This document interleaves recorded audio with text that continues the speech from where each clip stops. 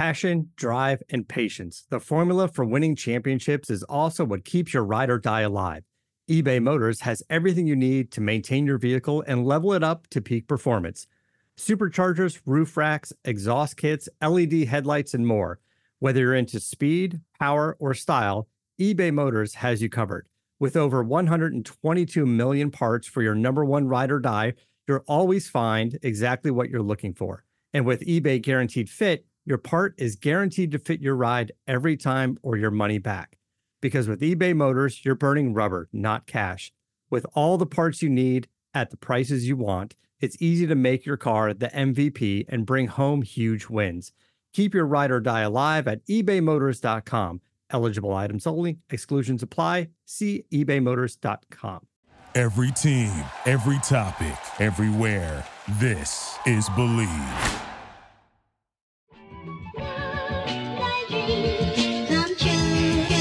Welcome in to a very special edition of the JMU Sports Games Podcast. I am Bennett Conlin. I am joined by Jack Fitzpatrick for UVA football game week, a big week for the Dukes. I'm so excited. We haven't had a UVA game week since I've been alive.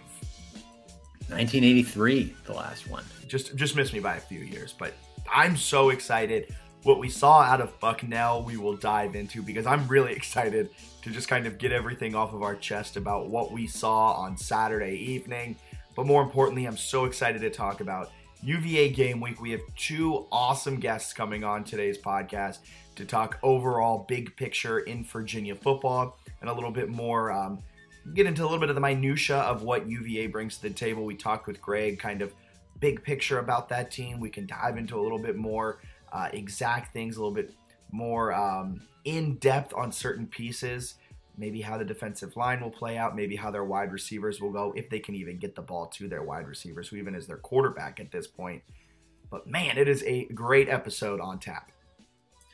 We're excited, and we'll certainly go through our housekeeping here first. Three Notch, big week for Three Notch, Jack. In Harrisonburg, they've got Minuteman Mondays, which we love, right? The $3 pours. Tuesdays, you're getting half off cases at the Valley Collab House, which is just an absurd deal. And then, of course, on Fridays, the First Tap Friday, where Three Notch, the Harrisonburg location, has a new brew on a weekly basis. But a big week because Three Notch has locations in both Harrisonburg and Charlottesville. And Richmond, which is where I am right now, and I'm able to enjoy a very fresh Three Notch.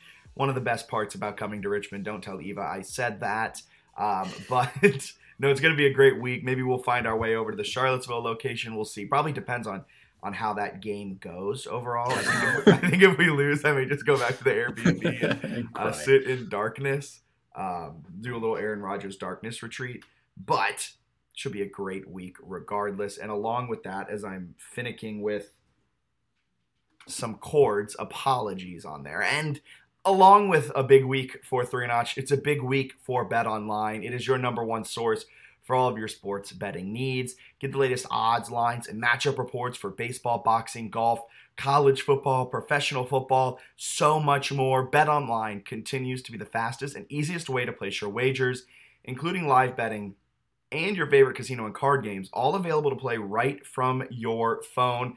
The Dukes -7 this weekend. They are 7-point favorites to beat UVA over on BetOnline. That means the Dukes have to win by more than a touchdown. That 7 is a very tricky number, but they are 7-point favorites this weekend on BetOnline. So head to betonline.ag or use your mobile device to sign up and get in on the action.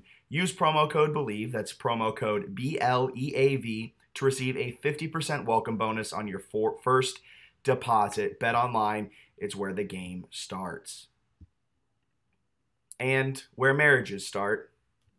There's a reason Christopher William Jewelers has been voted best of Virginia year after year. It's not just one thing that sets us apart. It's everything. It's the selection, extensive and unmatched, with every engagement ring, loose diamond, and fashion jewelry chosen for quality and brilliance. It's the service. From our diamond experts to our master goldsmith, our team shares a passion for what they do, and it shows. It's the atmosphere, both glamorous and laid back. See for yourself why people can't stop talking about Christopher William Jewelers in Harrisonburg and Weir's Cave. Weir's Cave, baby. Harrisonburg and Weir's Cave. That's where you can check out Christopher William Jewelers, an awesome sponsor for this 2023 JMU football season. And our first guest is going to be joining us in around 7-ish minutes or so. So what do you want to talk about before we bring on our first guest of the night? Because there's only a few things, because I may ramble for a really long time. Yeah, we can start with some and get back to some if we need to. I think the major storyline from JMU Bucknell, right, a 38-3 win early in the game, near interception for Chauncey Logan. People can't stop talking about what that would have meant. No, Alonzo Barnett starts the game at quarterback, doesn't finish the game, not due to like a blowout win where he plays great, right? Jordan McLeod replaces him as he got benched, which I think is a bit shocking, honestly. Yeah, and McLeod came in and played much better for, quote, a significant gap between Alonzo Barnett and Jordan McLeod throughout the fall camp. You wouldn't expect the stats that you see up on the screen right now. Barnett went 3 for 11, 15 yards. He did rush for a touchdown, so I don't want to take that away from him. But he did throw a very questionable interception on the very first drive of the game. Also, those 3 completions, 2 of them came kind of back-to-back on easy pickup plays. So didn't really string anything else together. So you kind of I know you don't want to take out the back-to-back completions, but those were like boom, boom, and you thought maybe he got something going, and then it all just kind of wheels came off from there. McLeod on the other side went 7 for 11, 144 yards in just 4 drives, 2 passing touchdowns, 0 interceptions. And on that 4th drive that they didn't score a touchdown on, maybe I'm too high on the Jordan McLeod hype train.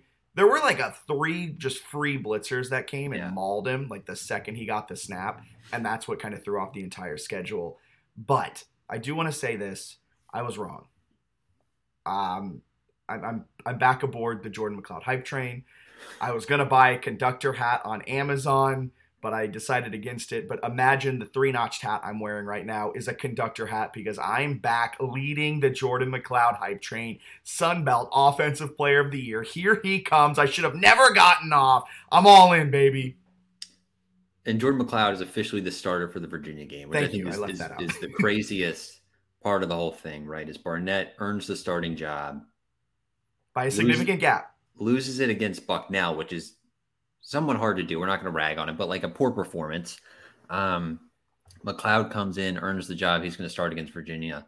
What are kind of your expectations for him in that game? Do you feel comfortable with the passing attack? Certainly he looked good, right? The 57-yard touchdown, deep ball to Reggie Brown on a 3rd and 15, perfectly thrown. I mean, do you feel confident sort of in the passing game getting going this weekend? Yeah, I would be a lot more confident in it if Jordan McLeod started game 1.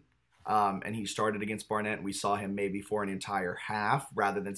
I also would have been more confident if Cignetti. Well, I just kind of completely sounded like a broken record. If Cignetti left him in to finish out the second half instead of putting Griffiths in for like the final 3 drives and just kind of letting McLeod maybe find a rhythm, maybe get more into it, get some more snaps, get some more experience with the team. But that being said, I feel fairly comfortable. He's extremely shifty. He's extremely elusive. He's going to need that type of ability against the UVA defensive line.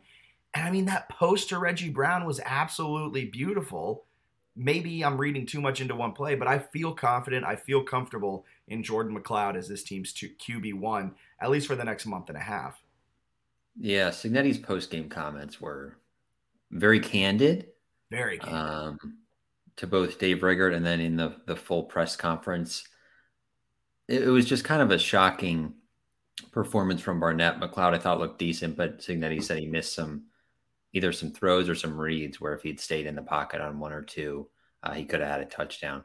But he also told Dave Riggert, at that point, I would have taken 2 of 3. Essentially, like if there are 3 easy plays and you make 2 of the 3, that was an improvement on what the first half looked like. Yeah.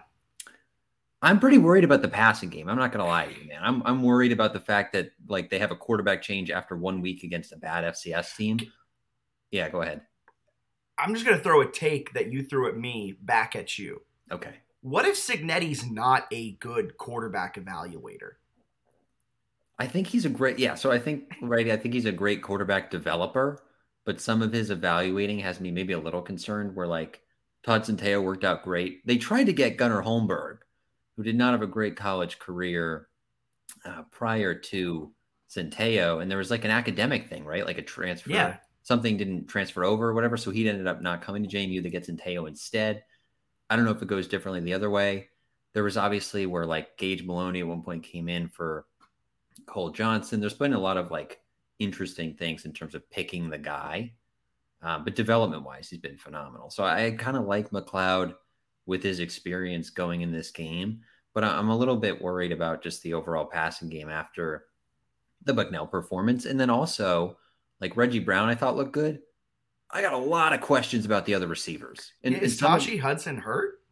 Sounded like his foot's been bothering him from what Kurt Zignetti said post game. And we had Daniel Merriman there, right? So I'm not relying too much on anyone else for that. That was something that came out. So he's a little bit banged up. I thought Elijah Surratt, right? Josh's brother. Jeez. I thought he flashed. I thought he looked pretty good. Maxwell Moss looked good, right? He had a touchdown, but at the same time, it's like, it's so hard when you don't see him get a chance to make a lot of plays. I think that's the thing. We're sitting here worried about the passing situation, the passing attack. There was no passing attack for a half and 2 drives. Like, so you're really going off of 25 minutes of game time. So the reps are limited. The opportunities are limited. But yeah, I mean, I would feel a lot more confident if we were sitting here and it wasn't, Jordan McLeod only had 4 drives. It does kind of worry me that like maybe he had a flash in a pan. He was really good for those 4 drives.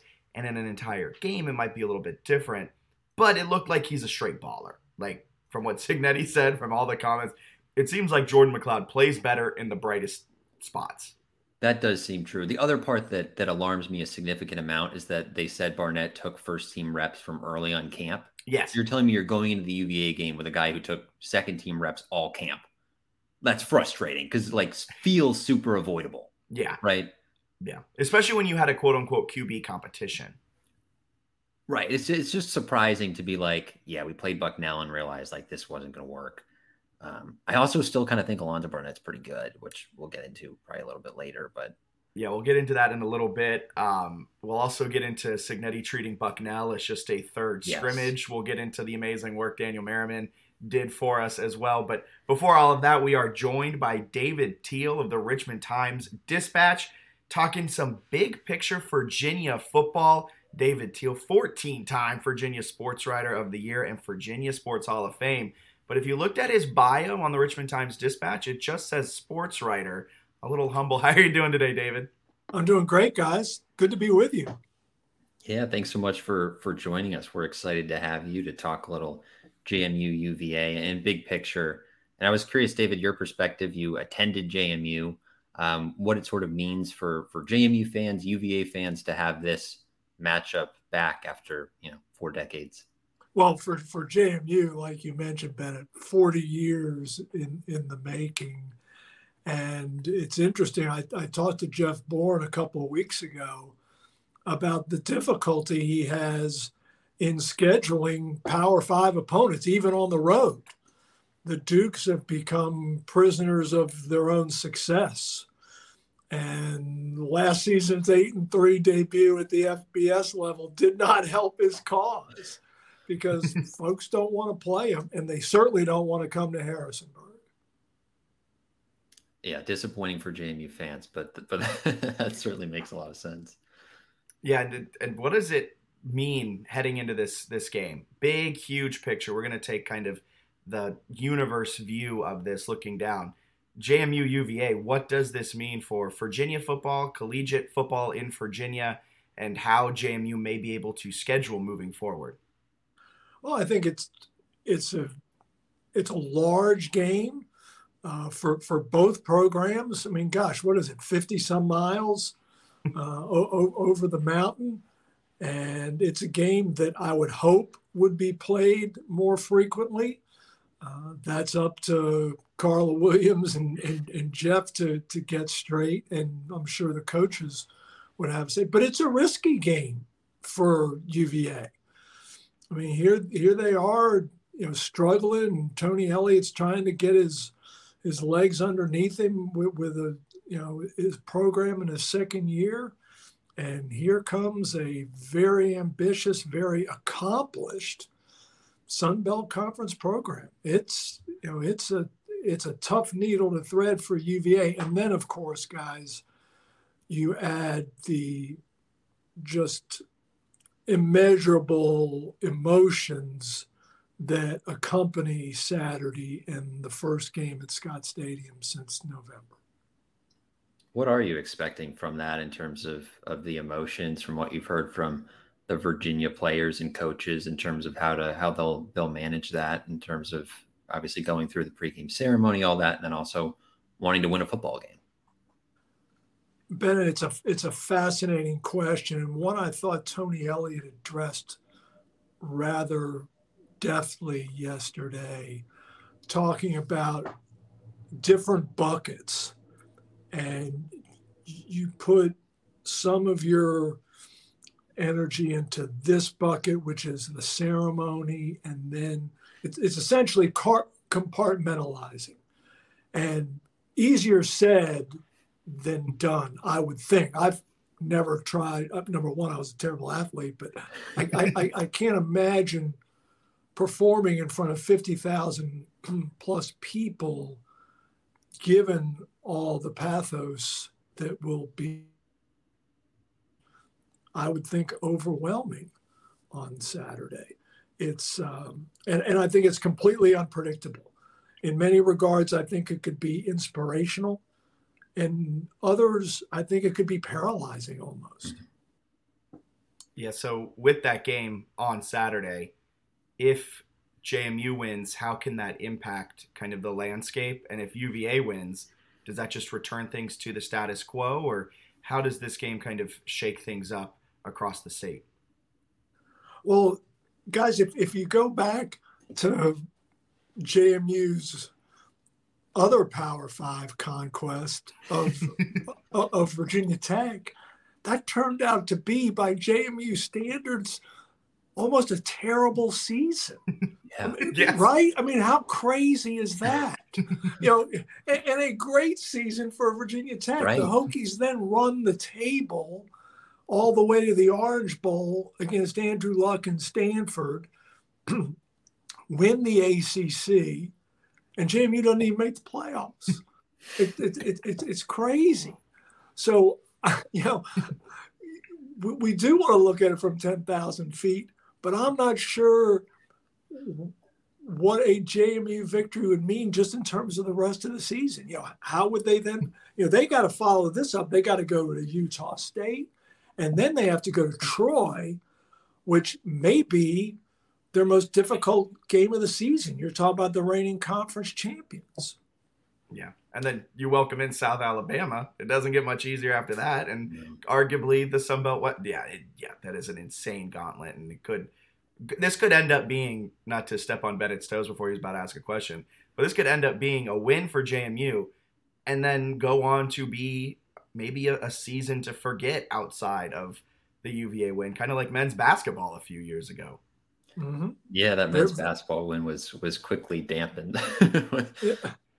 The CAA ruling and sort of a tough conference schedule there didn't make that easy at all. Yeah, I was curious too from UVA's view. I've heard some fans that have maybe not a make or break game, but a tough schedule for them after this one, with Maryland the following week, and then Brennan Armstrong returns with NC State. Is this sort of a game where, if you're Virginia, it's one of maybe the handful that you really think you can get? Bennett, I think so. If the Cavaliers were to lose Saturday, 0-4 looks, if not likely, certainly very possible. And then you just fear it gets away from you completely, and the loss of confidence. And guys, we haven't even talked about the injury factor. I mean, where is Virginia with Tony Muskett in that left shoulder? And does Chico Bennett make it back to bring that rush off the edge? Those are two very large questions that we don't have an answer to and may not have until just before kickoff. Yeah, those are big ones for sure. And on Saturday, I don't know if you kind of have an expectation of how that stadium will fill out. I know JMU fans expect a large JMU contingent to make that 50 some odd mile jaunt over the mountain. Contingencies in Northern Virginia, Richmond, all planning to make that trek to Scott Stadium. Do you expect it to be a rather JMU leaning crowd? Is there kind of any expectation from you in terms of what the crowd makeup will be? I don't know that I would go that far in terms of JMU leaning. And I think Virginia folks will turn out as well. It's a tricky spot, though, if you're the visiting fan, right? Yeah. Given everything that's going on. And I thought Jeff Bourne did a really sharp job today with his message to the Dukes fan base about, yes, we need you in the stands. Yes, we need you rooting for us. But we really need to respect what's going on. And, my understanding is there'll be a lot of orange ribbons, even on the purple gear from JMU fans, which is absolutely appropriate and I think very kind. Yeah, that's a great point. I think the game's exciting for everyone, and obviously there's the big picture there with what Virginia went through last year. Switching gears a little bit, I was curious, Brent Pry had the offseason comment for Virginia Tech being the flagship program in the state. I'm curious how you view, I think when JMU fans look at the flagship school in the state, they might put Liberty and ODU aside and sort of compare themselves to Virginia Tech and Virginia. How do you see those two programs? They've got second-year head coaches, I guess, progressing against each other with UVA and Virginia Tech. Does it look like the Hokies are a bit ahead at this point? How's Tony Elliott's rebuild going with UVA? It does look to me, Bennett, like Virginia Tech is ahead of Virginia. And it's fascinating, isn't it, that 7 plus years ago, Bronco Mendenhall and Justin Fuente were both first-year coaches at those respective schools. And then Mendenhall and Fuente exit simultaneously, replaced by Brent Pry and Tony Elliott. So here both programs have a reboot at the same time. And I think Tech did a better job in the portal over the offseason, especially in that receiver room. They have really upgraded there. It was evident Saturday against Old Dominion. They're a long ways away now. Don't get me wrong. But I do believe that they're ahead of UVA at this point. That makes sense. We mentioned that it's been a while. I want to say you were at the Breeze. I think either when some of the previous meetings occurred or right around that time. What can you recall, I guess, about those previous JMU and UVA meetings and sort of how the two programs and fan bases have maybe developed over the last few decades? Well, they played after I graduated. Gotcha. If memory serves, because I graduated in 81, so 80 was my last football season as a JMU student and a member of the Breeze staff. Now, man, the 82 game, I was not there, but obviously heard about it very quickly, without social media, without cell phones. But, Gary Clark's two return touchdowns and, still to this day live in JMU lore.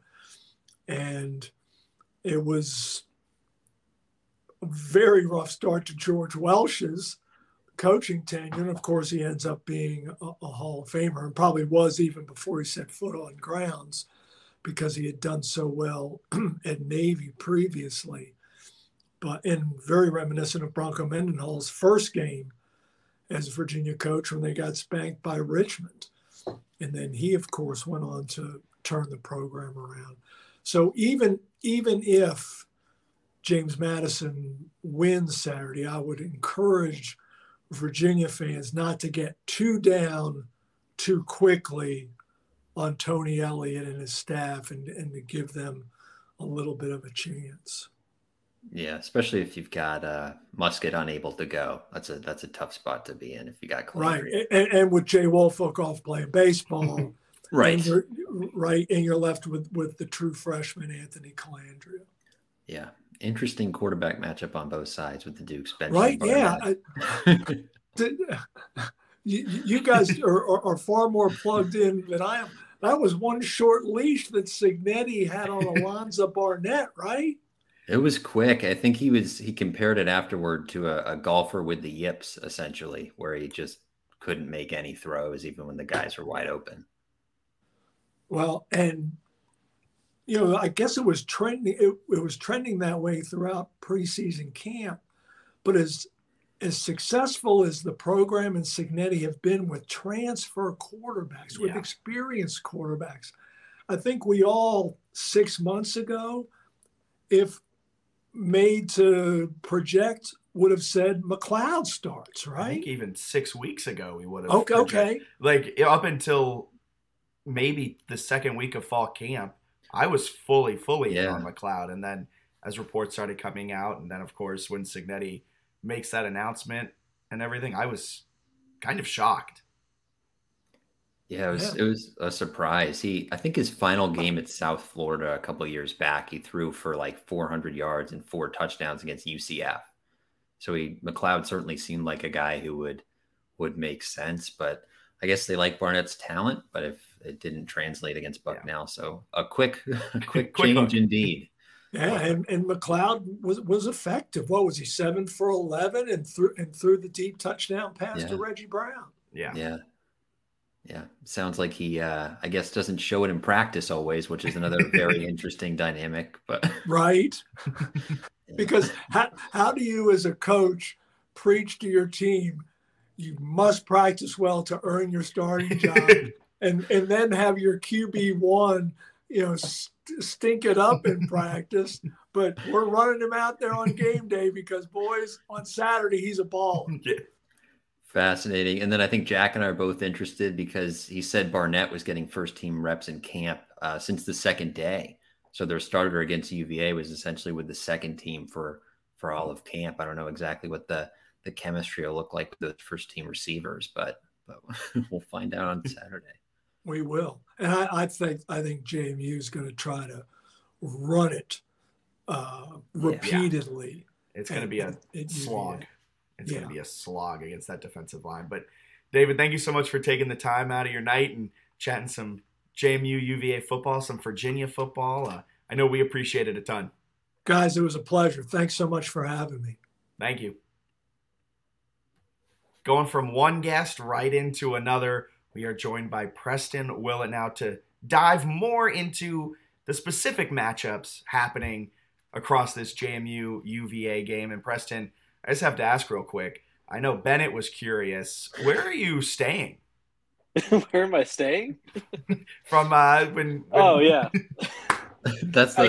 I got it. Yeah. That's a deep inside joke there for everyone. Deep inside joke for Preston. I just wanted to say real quick, how dare y'all have me follow David Teel? That's just not fair.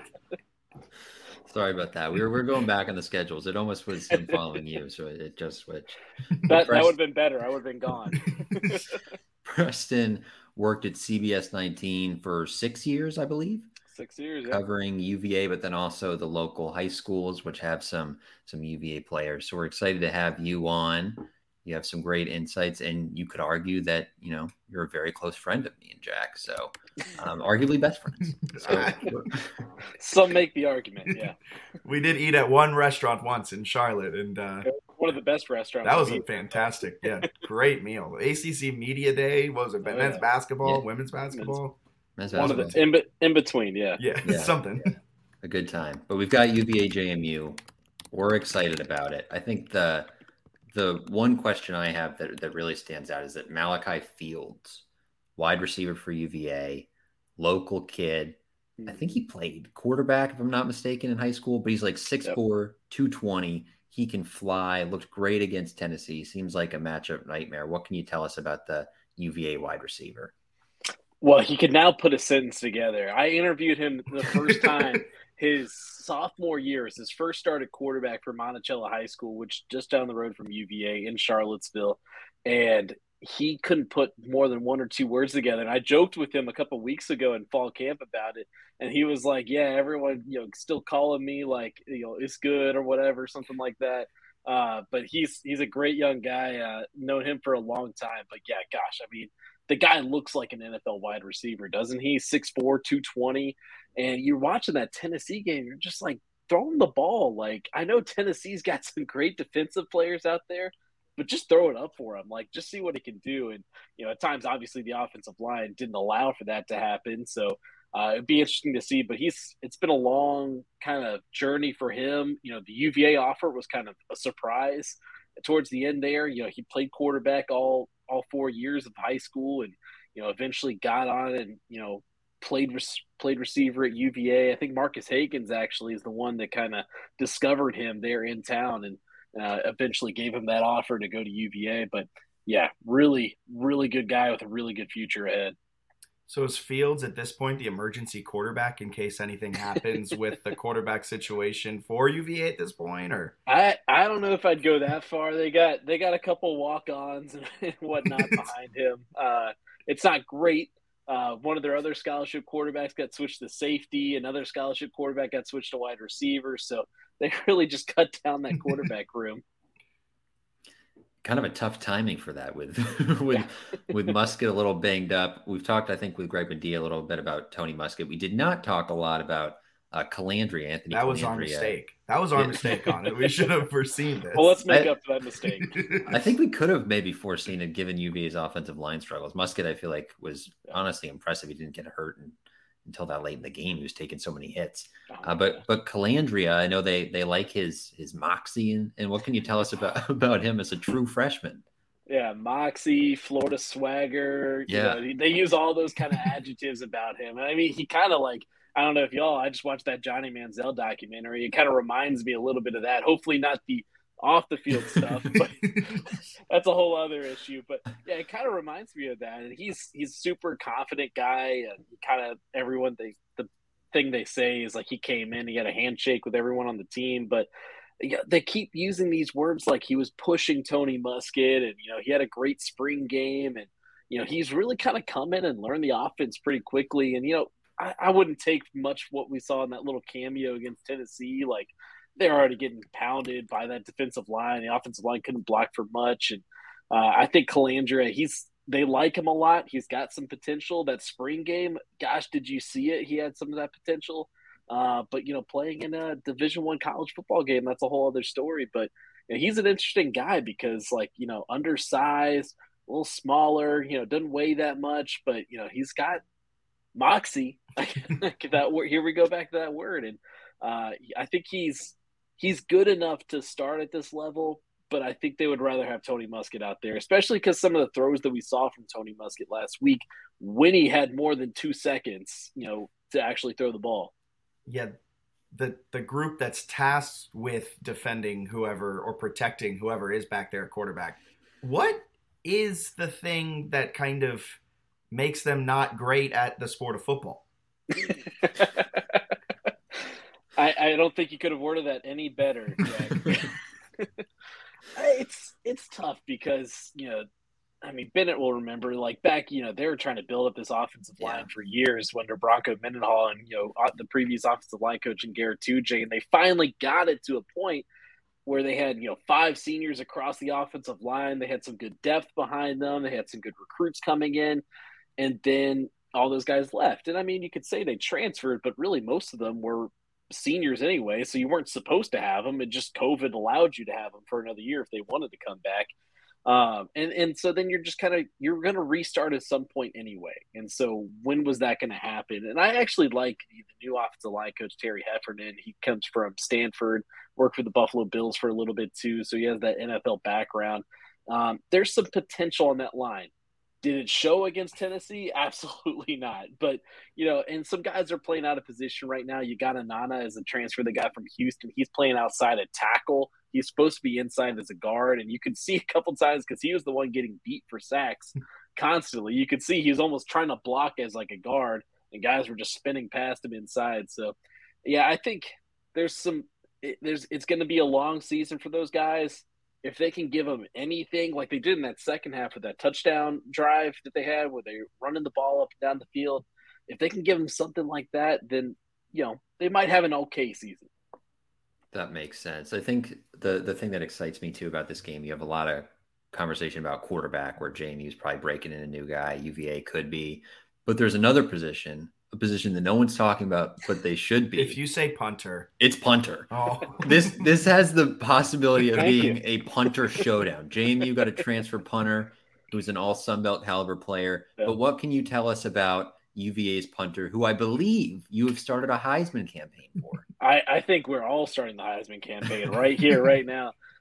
He's the only guy that was getting all ACC consideration for this team before the season. So Daniel Sparks, we'll say the number. Yeah, 4 Heisman. He's going to win the Heisman this year. Pat McAfee will drive the Heisman on College Game Day. We know that much. That's actually a fantastic point. Exactly. But he's good, and he's gotten better. You saw that he had a lot of opportunities to punt on Saturday, and we saw that, get the ball inside the 10. But, there's a couple times where he was out kicking the coverage, as they like to say, and we'll use it in the actual sense of the word, not the metaphor for what the other words, connotations of it mean. But, special teams might have been the bright spot for UVA on Saturday, but that wasn't saying too much. Yeah, he hits nukes. I'm excited because JMU's punter had a great game. I think he had 3 punts and averaged like 49 yards a punt. Yeah. If the quarterback struggle, this is get up to go. Yeah, don't get up to go to the concession stand when those two guys are on the field. It's going to be electric. His last name is Sparks. True electricity, yeah. leave it to you guys for geeking out on punters here. Really glad that they got the. Do you guys want to talk about long snappers next? Maybe holders, we can sprinkle in there as well, or just focusing on punters? Okay, I can tell you their name. I cannot tell you anything about what they do. At this point, I don't think I could even tell you JMU's long snapper, and apparently it was a heated competition throughout camp. So, here at JMU Sports News Podcast. Step aside quarterbacks. Yeah. Long snappers. I know we have 2 inexperienced quarterbacks potentially playing, or maybe one who knows, but we care about the punters here. But on a serious note, the defensive line for UVA was giving Tennessee fits all day. What do they do well, and how can they attack an experienced JMU offensive line? What they do really well is that they've been around college football for 4, 5, 10 years. Isn't there like a 26 or 27-year-old on that team, like on the defensive line? There's some old guys. There's some old guys on that defensive line. You look at Cam Butler, Paul Akiri. They both got, I think, 6 years to come back to UVA. Chico Bennett, who we haven't seen yet because he's battling injury. They said that he's back in practice this week. We'll see if he suits up for Saturday. But he's a guy that's been around for 5 years or so. I'm trying to think. Jameer Carter's been around for a while. Aaron Famuyi's been around for a while. So it's just a ton of experience that they have on that line. And I think that's really one of the best things that they got going for them is that experience and a lot of bodies that they're out there. Now, they lost Sua Gunloye, who was probably the MVP of the first quarter for UVA, because something about coconut and cork. I don't know if y'all saw this. The new field in Nashville, cork and coconut on the field instead of like these old tires. And he slipped coming off the field celebrating, and I guess injured both knees at the same time. That stinks. I saw that. He's out for the season. It's sad because he's a good guy and he's been around for a while. He's finally getting an opportunity, but they got some more guys behind them. So depth and experience is the major things that they've got going for them. Yeah, that was an unfortunate injury because he made a great play. And darn coconuts. Got the nonsense turf. Quote, put that on a t-shirt. Darn coconuts. Jack, you got anything else? Score prediction. We haven't asked any of our guests yet about the JMU UVA score prediction. And I feel like we've been a failure as a podcast for not asking this. For putting you on the spot. Mind you, you are on a JMU podcast. JMU is a touchdown favorite. Minding that. So maybe you don't want to make enemies. I don't know. A touchdown favorite on the road? I would take UVA +7, but I would take JMU money line. But this isn't a betting podcast. Sponsored by Bet Online. I was surprised by that. Yeah, like I know everyone doesn't think UVA's got anything going on, but they showed some stuff against Tennessee. Like, I mean, and JMU showed nothing against Bucknell. So yeah, it's maybe that's the strategy, though. So are we getting a prediction? Yeah, you're taking the Duke. Yeah, let me think this one through. I'm gonna go 31-28 UVA. Wow. Yeah. Okay. That would kind of be a disappointing score for our punter theory. But yes. But I hear you. Yes, it would be. You're right. You know what? 3-0. The punter. Yeah, there we go. Okay, perfect. The punter actually kicks the field goal.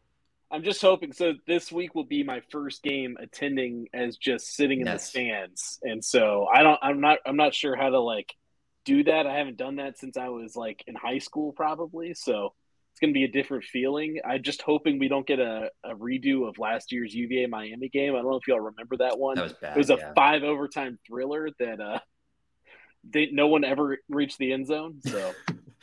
14-12. What I guess there are a bunch of 2-point conversions when you get into the later overtimes or whatever it was. There was 1 2-point conversion. Okay. Yeah. Mostly field goals. It was mostly, I think, was it 3 overtimes or is it 2 overtimes for field goals? All I know is that highlight package. We got to know the overtime rules, guys, just in case. That highlight package must have been elite. It's bad. The comment section, they do ACC or whoever, they always do those condensed game highlights. They're 20 minutes long. I've watched that one. The comments are very good. It actually turned out to be long at first when I was sitting down to cut it together. And then I was just like, what am I doing? No one wants to see this. Let's just cut and get to the good part at the end. The only part I remember is I was on the opposite side and having to sprint down the sideline when they're changing over, going into the whatever overtime to get a new battery because we've been out there forever. Man. Hopefully there's not a repeat of that game. Yeah, hoping it won't be, but should be a good one, guys. Awesome. Well, thanks so much for joining us, Preston. Yeah. We appreciate it. Anytime, guys. And I'll be staying right here in my home just outside Charlottesville. Yeah, I mean, Bennett will ask about 14 more times between now and kickoff. So yeah, if we see you on Saturday, I'll be asking which hotel you're in. I know. I need to see where y'all sitting. Oh gosh, where are we sitting? Somewhere. Our friend Brian bought us the tickets, and then so we just kind of put him in charge because the whole buying tickets experience, I think Bennett was struggling with. Yeah. The UVA ticketing website was kind of a nightmare. Trying to zoom in on my phone on where it was crazy.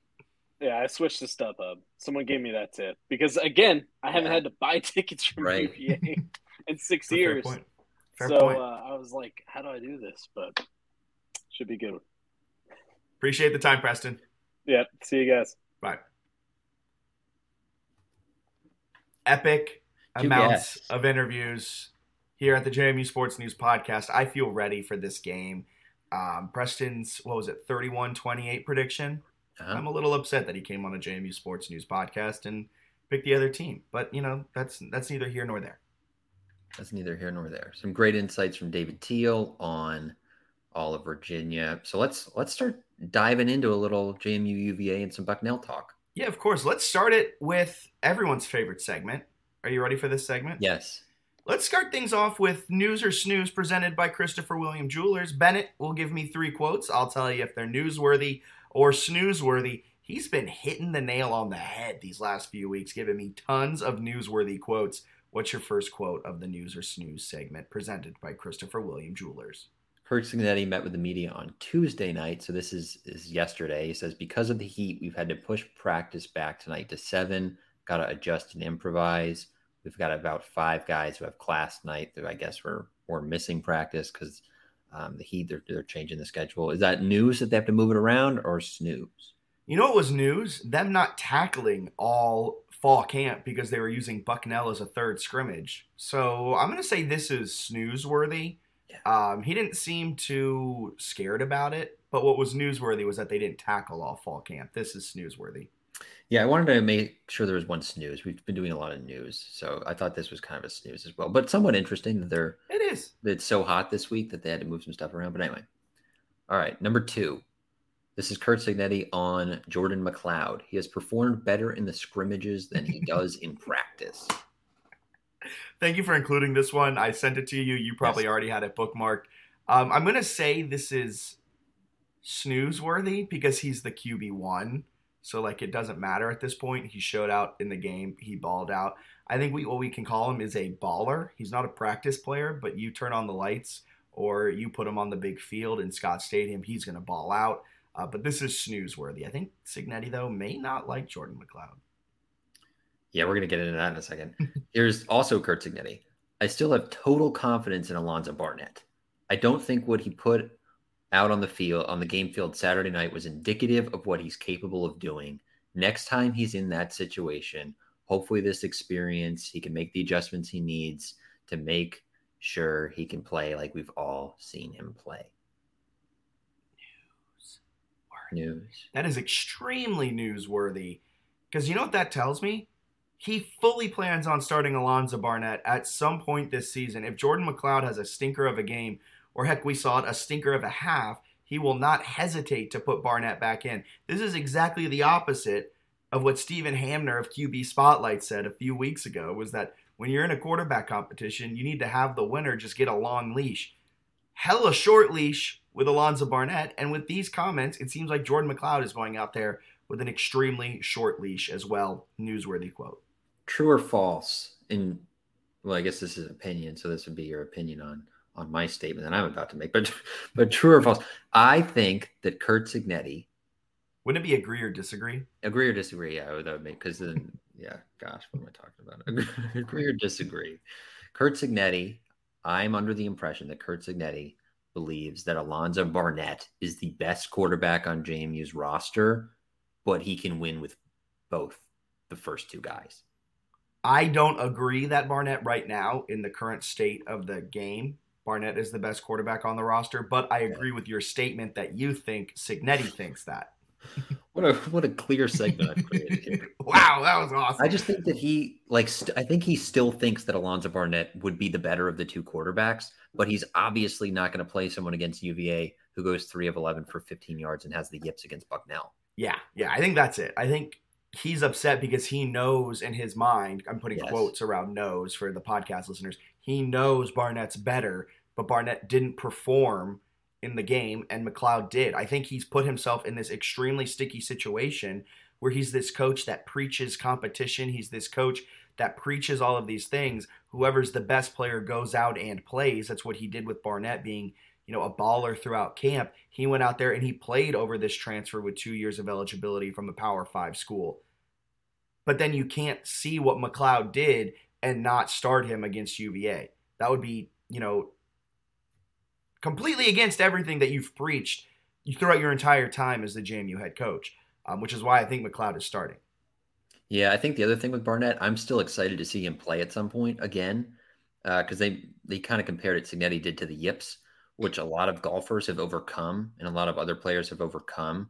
Like, if he's actually as good as they say he is in practice, one day I do think that'll show up on the field. At the same time, we've watched, like, Jordan McLeod play at other schools. He's a good quarterback. Like, I feel very confident in what he can do. I think they're going to be able to game plan around him. I'm still a little concerned because it's like he was QB2 during camp and he only had some reps against Bucknell. But, like, if you start McLeod and by the time we get into, like, October and he goes up against some of these, to be honest with you, relatively softer defenses in Georgia Southern and Old Dominion and Georgia State. Obviously, Marshall's a little bit different. But, like, some of those games later in the year, the defenses don't scare me at all. And I think McLeod could play at a pretty good level in those. So I am excited for what McLeod will look like moving forward. Yeah, Offensive Player of the Year. It starts right here, right now. Hey, well, I mean, why not? His first game ended up being pretty decent, right? 4 drives, 144 yards, 2 touchdowns, passing touchdowns. Scored touchdowns on 3 of those drives. That's pretty good. That is pretty good. All right, where do you want to go from here? Could do some listener questions? Hit me. Let's do it. Dom had a series of questions for us. Should we start with Dom? Sure. Okay, I'm pulling them up. But we got some listener questions, which is good. It's good to see listener questions. We're not always getting these. I have some questions for you later about your Sunbelt Power rankings. Oh, I'm so excited for those. You have, I'm trying to find the questions. You have Troy here we go. This is great Troy at podcasting. number 3 is unbelievable. Listener questions. Let's start with Dom. This goes to Jordan McLeod. He said, what should our expectations of McLeod be? And the follow-ups are multiple touchdowns and a ton of yards. Is it okay for him to be a game manager? And do you draw any conclusions from Jordan McLeod's performance against Bucknell? What do you think? Can you ask me those one by one, please? Expectations of McLeod against UVA. I think he'll go out there, and I think the second one was kind of like a game manager type of thing. Yeah. I think if he goes out and doesn't commit any atrocious turnovers that hurt, and he is kind of a game manager, I don't think UVA's offense will be able to put up more than 21 points. Maybe I'm being a little bit too maybe I'm buying too much into the JMU defense, but I don't think UVA's offense will be able to move the ball that easily. So if McLeod can go in there, they're going to want to run the ball. They're going to run and run and run and run again. So when McLeod has those stacked boxes, will he be able to take advantage of those opportunities? And will he be able to not have a back-breaking interception late in the game, a fumble, a bad read, a sack that's taken on 2nd and 7 that makes it, 3rd and 15? If he can avoid the mistakes and be a game manager, JMU should have enough to win. JMU talks kind of a lot of trash, like online fans, in terms of like scoffing at Brent Pry when he says Virginia Tech's the flagship school in the state. There's a lot of JMU fans who are like, we're the best team in the state. Kirk Cinetti goes on, the Jim Rome show last year, says our goal is going to be college football playoffs moving forward. Like, if you want to be at that level, right, you want to be an elite college football team, you have to beat weak UVA, maybe without a starting quarterback. So, like, for McLeod, like, you don't need to be a world beater, probably. Like, if Musket can't go, you better have a defense that's good enough to take advantage of a terrible offensive line and Anthony Calandri in his first career start. Yeah, if McLeod goes out there and Musket's not going on the other side, McLeod can go out there, throw for 150, maybe pass for a touchdown, and that should be enough to win. Assuming the run game can get a little bit of something going and maybe rush for another 150. But, like, you don't need to go out there and do what you did in 4 drives against Bucknell. Yeah, it's not one where, like, you have to win pretty. Like, I don't know. This is one that the way JMU views itself as a program, like, respectfully, you got to win this game. Yeah. Like, I don't know. It just feels like one where, regardless of McLeod or Barnett, like, game management at quarterback seems like it should be enough to get it done. Yeah. What's the next listener question? This is from Meerkat. It's _Meerkat_1457. Do you think our secondary can keep up with receivers like Malachi Fields? What synergy? Talking about Malachi Fields earlier with Preston, now bringing him up in the listener questions.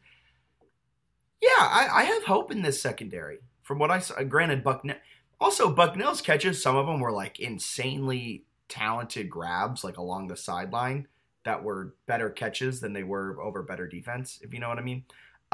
With that being said, I think JMU secondary will do enough. I think their front 7 matters more. Their front 4 matters a whole heck of a lot more, because if you're getting to Musket or Calandri within 2 seconds, they won't have time to look down the field to Malachi Fields, and the secondary won't have to do much. Yeah, for a Chauncey Logan supporter like myself, Chauncey's got to show it this weekend. Like, if he's on Malachi Fields, that's a big-time matchup. Let's see what he's got. I agree with you that, like, is the secondary one-on-one going to win a ton of battles with Malachi Fields? Probably not. But, like, how many times are they really going to have a clean pocket to throw it one-on-one to Malachi Fields? I think that's the bigger question. If the front 7 can get home, it changes the game. Yeah, for sure. All right, last question from Drizzy Dalton 87. Other than the D-line, what other position group worries you on the UVA side? And it says, luckily, our strength is offensive line, so hopefully that balances out. I like that point, because it is true. One of our JMU's biggest strengths is offensive line. So hopefully, fingers crossed, that does balance it out. But I do think UVA's defensive line still worries me, and I still think they will get theirs. With that being said, probably just like every other unit on their defense. Their defense looked pretty darn good against Tennessee. Maybe that's because that front 7, that front 4 was looking really good. But the defense overall for UVA looks like a very, very solid group. If you want like another answer, probably wide receivers. but that doesn't worry me too much because I don't think UVA's offensive line will be able to give their quarterbacks time. Yeah, I like their running back room too. They've got some good players there. I think UVA, like outside of the offensive line and with Tony Muskett at quarterback, is a decent, like borderline bowl team. But to answer the question, I don't think any of them should worry JMU, right? Like JMU's got guys on its roster. So I would say they've got some strengths. I don't think if you're a JMU fan, you should be overly like, wow, we can't match. Like you can match up with them in every position group. JMU's also a 7-point favorite for a reason. Like, yeah. It does seem high considering it's a JMU team that struggled against Bucknell going on the road against UVA. But you know what that line tells me? Not that JMU is this world beater. It tells me Vegas has no faith in UVA. Yeah, you look at like UVA's power rankings on like advanced metrics, very low. JMU's significantly higher. You look at the line at like 6 or 7, kind of depending where you are. If the game's in Harrisonburg, they're like a double-digit favorite. Yeah, which is insane. So, like, they have a better roster. Like, I truly believe they have a better roster. And a better coach. I think there's a fair point there. If Muskett can't go, they've got a way better roster that's going to be on the field. So, I don't know. Like, again, it's one where I think it's a massive opportunity, and JMU has a legit chance to get it done. Yeah. And that brings us into... We'll kind of hit on a few things as we do this preview, but just an overall Three Nothch'd weekly preview. The Dukes head to Charlottesville. JMU, we've touched on it. We had 2 guests on. Awesome stuff from them. You can check it out on our YouTube or just rewind and listen back on the podcast. But they take on UVA, a struggling Cavaliers team, head coached by Tony Elliott. I believe in his last 11 games, they only have 3 wins. It's a team that lacks an offensive line, but it boasts one of the best defensive lines in the ACC, but they may be without their quarterback transfer from Monmouth, Tony Muskett, and they may be starting a freshman in Calandria. What do the Dukes have to do to win, and what can JMU fans expect this Saturday at Scott Stadium? I think the obvious thing, right, is the emotion there for Virginia. It's the first home game since the tragic shooting killed 3 players on their roster, so there's going to be a ton of emotion there. I think on both sides where people understand sort of the significance of just the fact that the game is happening. So there's going to be a lot of emotion. Managing that for both sides is going to be critical. And for JMU, it kind of comes down to the trenches. If you can hold your own, the offensive line for JMU against UVA's great D-line, I think you've got a tremendous chance. In defensively, I think the defensive line for JMU should be kind of licking its chops going up against a UVA offensive line that's been out of sorts for now, at least over a season. Yeah. D-line depth is something I do want to touch on, and you brought up the defensive line for JMU, so I want to dive into the depth. Abi Nwabaku Akonji. Mm-hmm. It appears, I don't think we officially heard what he did, but it appeared that he potentially tore his ACL, maybe Achilles, maybe something else. But it didn't look like a good injury when he went down. Wasn't really locked into a block by any means and kind of just flailed to the ground. That tells me it's something in his leg, something that is season ending. And this is his last year at JMU. This is his last year of eligibility. I don't believe he'll be able to get another year. He might be able to get like an injury waiver, but I don't even know if that's like on the I think he's already a 6th year. Sometimes they give you like medical exceptions, but probably at 6 it might be it. Yeah. So that may be it for his JMU career. Solomon, we'll get to that. Those injuries, never mind. We'll get to those injuries later. But the defensive line now, Kamara already was starting on both, or was already on the 2 deep on both defensive ends. And now you have Jamari Chroma, who is a starting defensive tackle, listed as the backup to Kamara, where Abby was for one of the defensive end spots. So, like, a lot of the starters are also backups at other spots. So I want to get your take on the defensive line depth right now, because it is a strong point. That 2 deep still looks really good. Yeah. But the 3 deep and the 4 deep are looking a little sketchy. I thought Amar Thomas would get on the 2 deep this week as the backup for Kamara. I think he's a redshirt freshman that I know they're high on. Kind of expected him to break in, so a little surprised that you had Chroma at both spots. Signetti was asked about this by Noah at the DNR in his like weekly presser, and he was pretty short and was just like, we trust the guys that we have there. Probably a concern. Maybe not a huge concern this week, but I would definitely be concerned a little later in the season, especially Last game of the year, Coastal Carolina can sling it around. App State's got a decent offense, right? You got Georgia Southern that cooked them a little bit. So does App State have a good offense? I think they can move the ball. I worry about their defense, but we'll see. It's, in November, they might have a terrible offense. But I watched them against Gardner Webb. So it's their offense looks good against Gardner Webb with the backup quarterback in. Kind of like JMU. But no, I'm a little concerned about it. Are you worried about it? Yeah, 100%. I was already a little worried about it when we were boasting about JMU's amazing defensive line all offseason. And then the 2 deep comes out, and for one of the defensive end spots, the backup is the starting defensive end on the other side. In theory, you might be able to get Carpenter and Bush as your nose guard and defensive tackle now, which may be able to bump Chroma out into backing up Kamara more often, or even Jalen Green more often. You can kind of get that rotation. So I feel fine with that, assuming you can do that with Carpenter and Bush. I'm not 100% sure. But what worries me is any type of potential injury, even like a rolled ankle and you miss a quarter while you're getting it retaped, all of a sudden the middle of your defensive line can get shredded. So that worries me. The depth is 100% an issue. But the starters, I still feel very confident in. If there's no injuries, then they should do what they need to do against UVA. I think another thing just for this specific game, Tennessee ran like this. They were calling it their cheetah package, I think. They had, and I'm drawing a blank on the name now, but it was number 27 for Tennessee. Looked like a corner that they were lining up, like a defensive end to go against the right tackle that the UVA has that's inexperienced. He cooked him in the first half. Like, it was bad multiple times. JMU against Bucknell, there were a few times on 3rd and long when they went to a 3-3-5 and brought Aiden Fisher in. Just had 3 defensive linemen, added Fisher as the 3rd linebacker. If it's a 3rd and long, I kind of dig that because I thought Fisher flashed a little bit. I also like that take because they also run this rover. So whoever is the rover for this week can kind of come into the box and play a little bit more as like a blitzing linebacker safety. And also the play, if you said it, Aiden Fisher was really solid. We saw him a lot this game because both Taurus Jones missed time due to an injury. Jalen Walker missed some snaps due to an injury. He ran back into the locker room at one point. They both finished out the game, so it was all right.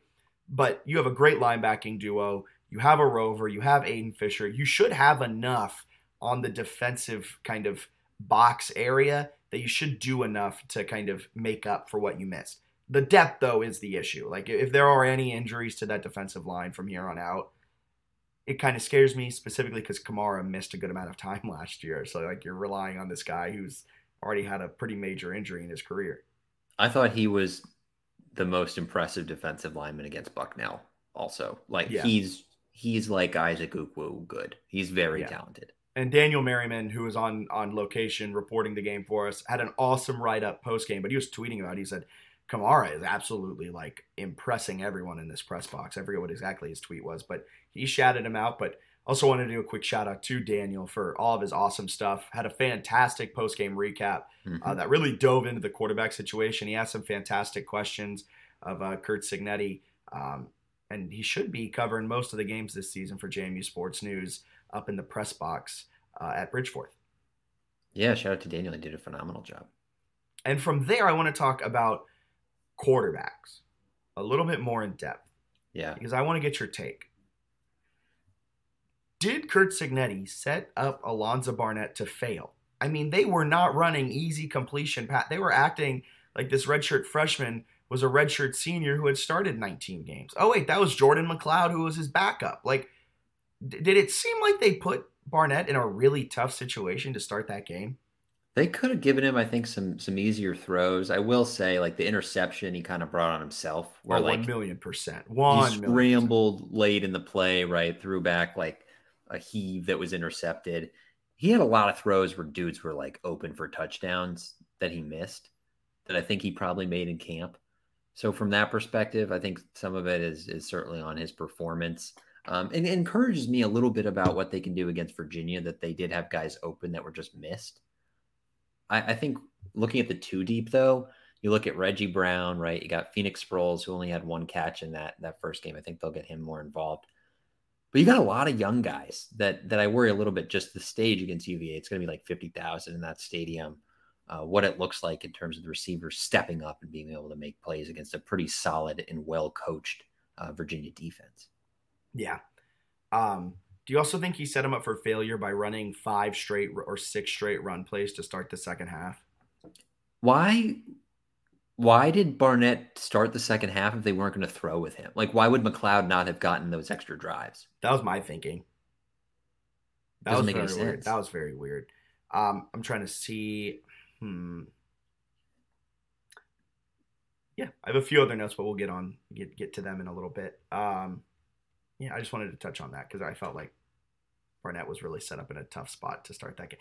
I don't know if I'm the coach, I'm running like screen passes or like very easy completions, Sure. like for the first 5 pass plays to get my quarterback like 4 for 5, 25 yards, and just feeling like they're in the rhythm of the game. Instead, it was like wheel routes with the crosser that you can look off to see if you can hit Kalon Black running up the sidelines. That was a weird one. And it's just like there were a few times Barnett missed the read that was open because he was kind of locked on the first read.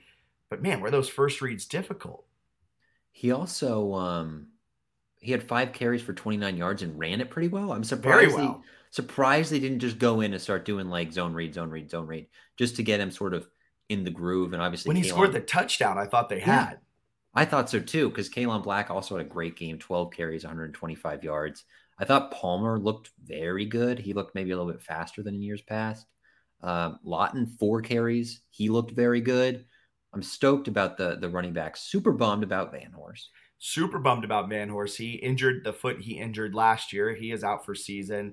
Yeah. He has another year of eligibility left, but Cignetti said he's not sure if he'll use it at this point.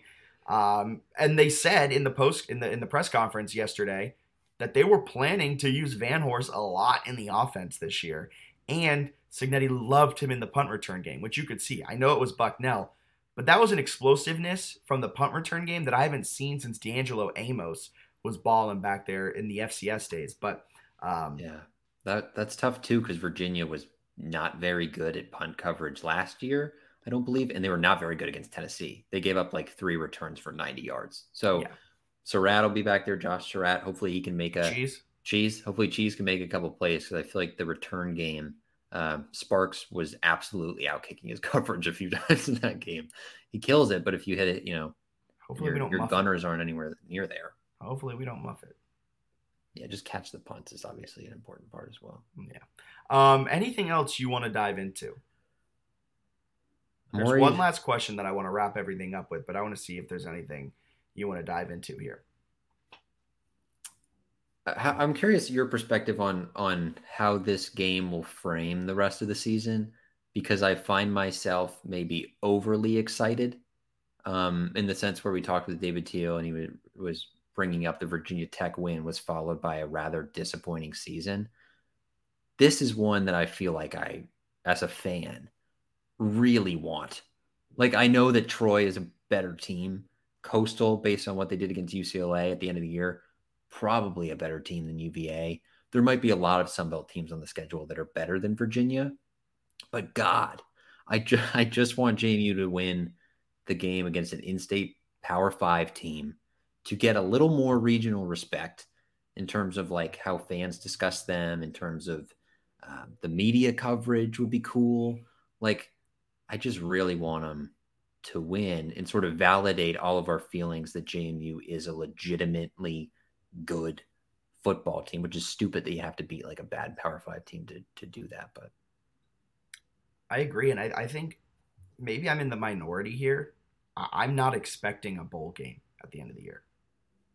Yeah, that's not a guarantee at all. This is my bowl game. I could not care less if JMU goes out and wins this game by 2 or 3 possessions and just like dominates UVA, and then they go 500 the rest of the way, or like a game or 2 below 500. I would be upset, but I'd be like, we beat UVA.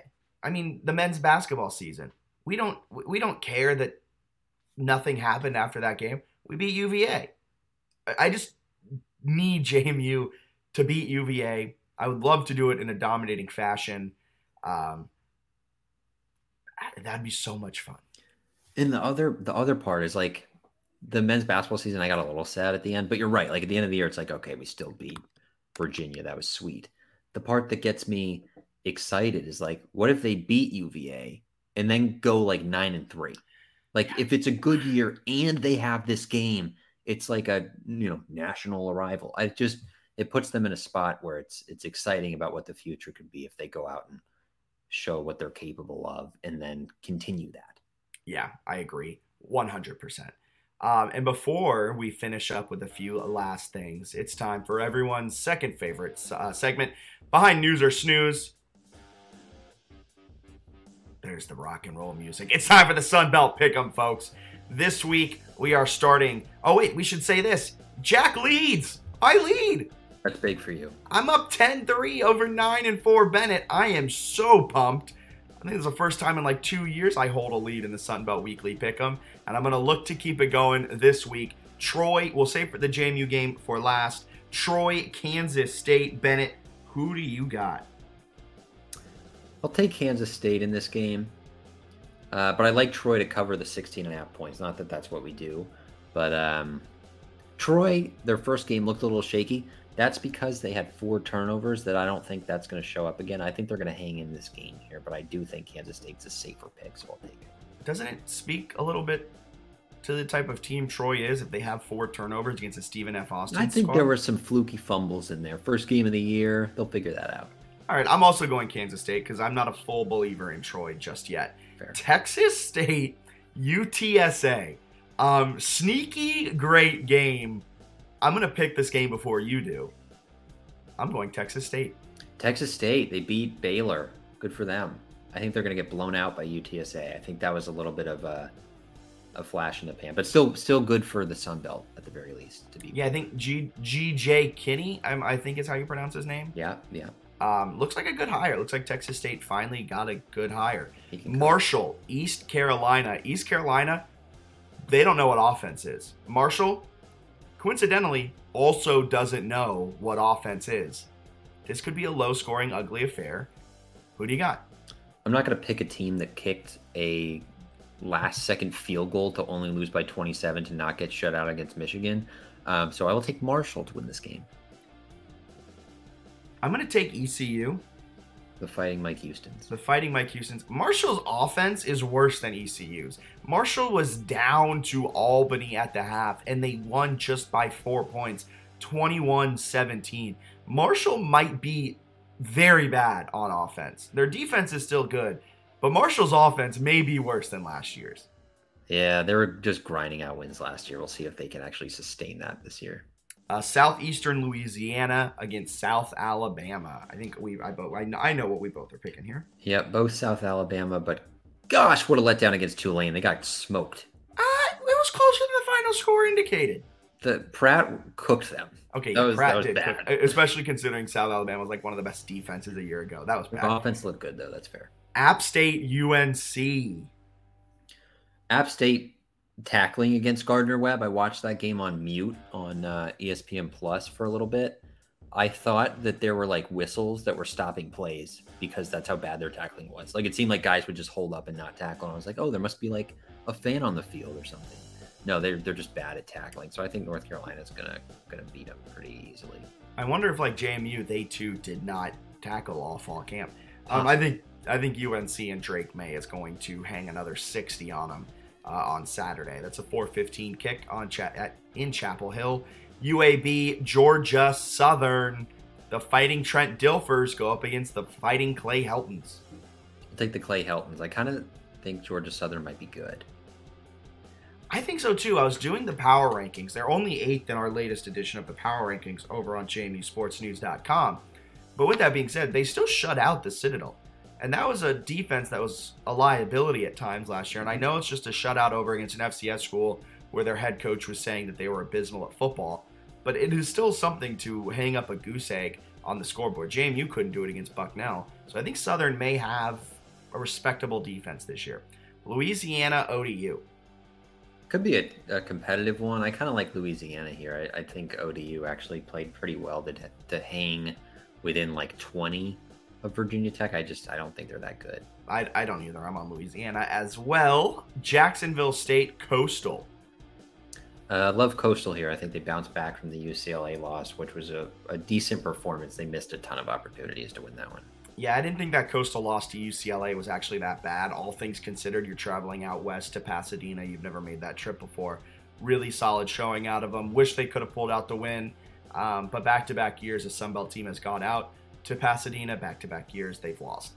Memphis, I'm picking Coastal. I don't know if I said that. Memphis, Arkansas State.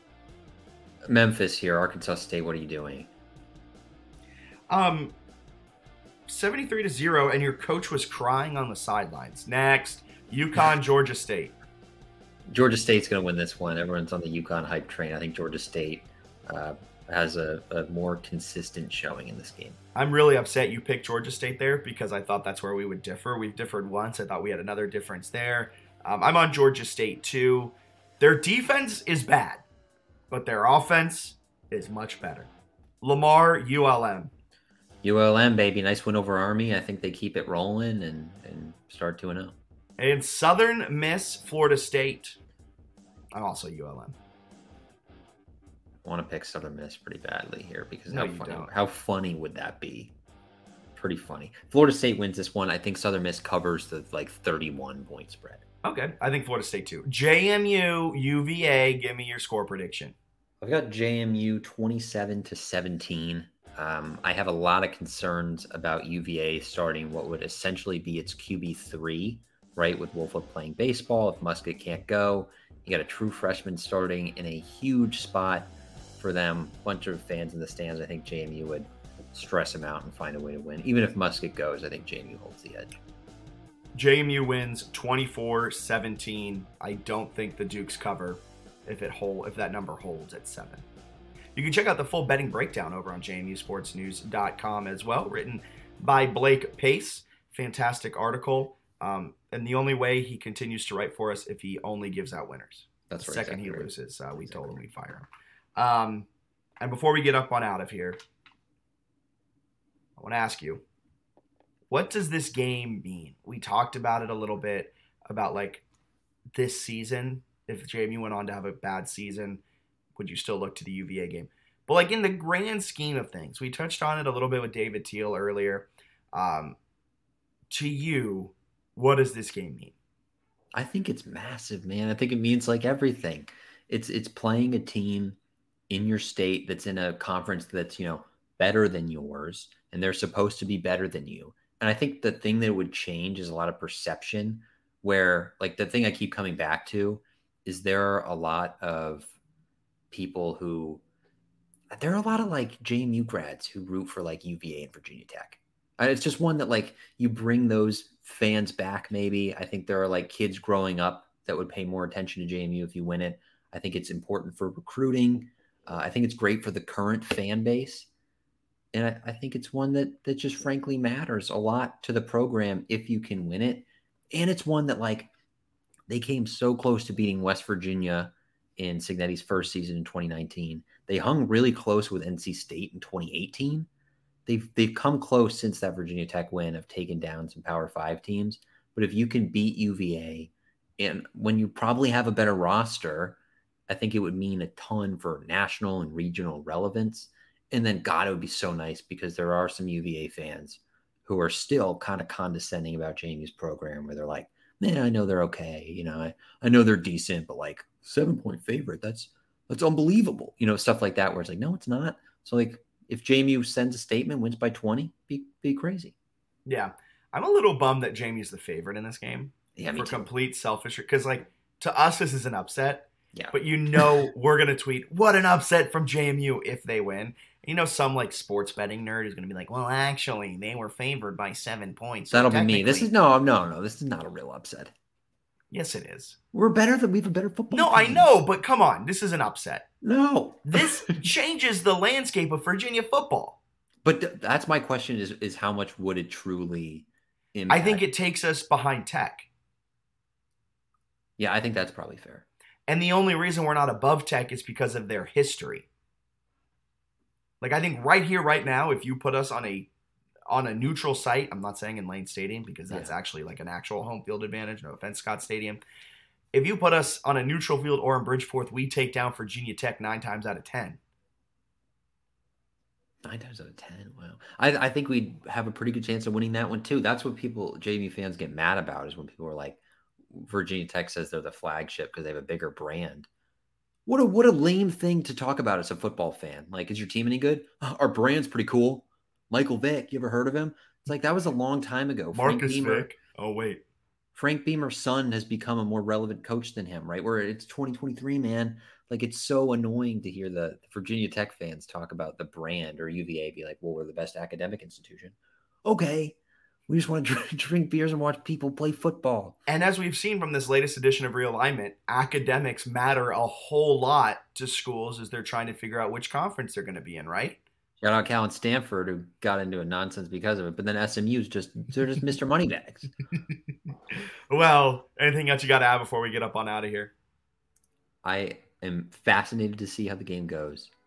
And I think JMU fans, as Jeff Bourne said, David Teel mentioned this, very important to, of course, be courteous.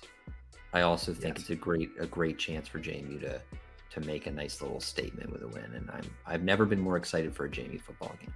Make a statement, be courteous. 11:30, the pre-game celebration of life. Mm-hmm. So get into your seats early.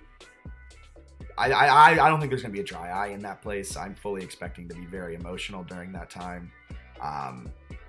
But yeah, it's going to be a great game. And then once that's over, I hope JMU wins on the field. I hope they win by 3 possessions. That would be absolutely fantastic. So for Bennett Conlon, my name's Jack Fitzpatrick. This has been the JMU Sports News Podcast presented by Bet Online. Wherever you find your podcast, be sure to like, rate, and subscribe. You can follow us on Twitter, YouTube, Facebook, and Instagram to keep up to date with all of the latest happenings over on jmusportsnews.com. See ya!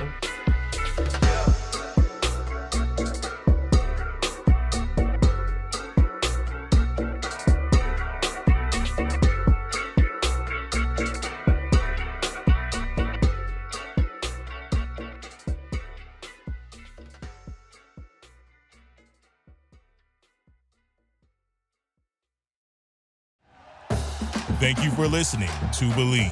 You can show support to your host by subscribing to the show and giving us a 5-star rating on your preferred platform. Check us out at Believe.com and search for BLEAV on YouTube.